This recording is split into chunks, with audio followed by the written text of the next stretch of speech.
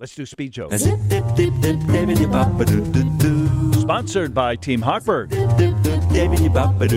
Lots of jokes. This one's from Chloe Johnson in Green Bay, and Jerry Shelfott in Bloomington, Lynn Greenacre in Aurora, Susan Butchko, Mary Beth in Tennessee, Tom Edson in Sheboygan, Wisconsin, Darren Lovelace in Harrison, Tennessee, Jim Pinecoffer, the author of Lilacs in the Rain, a true crime novel.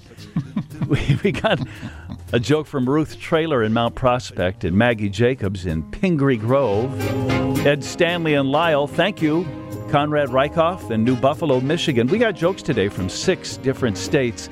Nikki from Homer Glen, Ten Klatfelter in Phoenix, Paul Imes in Wilmette.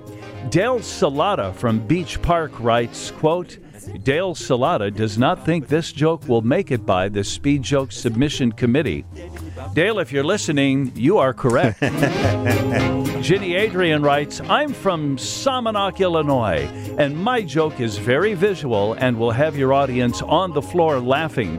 Why did the cactus cross the road? It was stuck to a chicken. Hey, Dave, a monkey, a tiger, and an elephant were discussing rising interest rates in politics. Where did this happen? In a tropical forest. As today is Ash Wednesday, one of our listeners wrote, you come from dust and you shall return to dust. That's why I don't dust. Could be someone I know.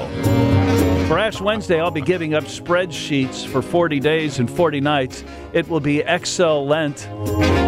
Hey, Dave, you want to hear my Batman impression? Up, up, and away! That's Superman. Thanks, Dave. I'm kind of proud of it myself. A police officer came to my house last night and asked me where I was between 5 and 6.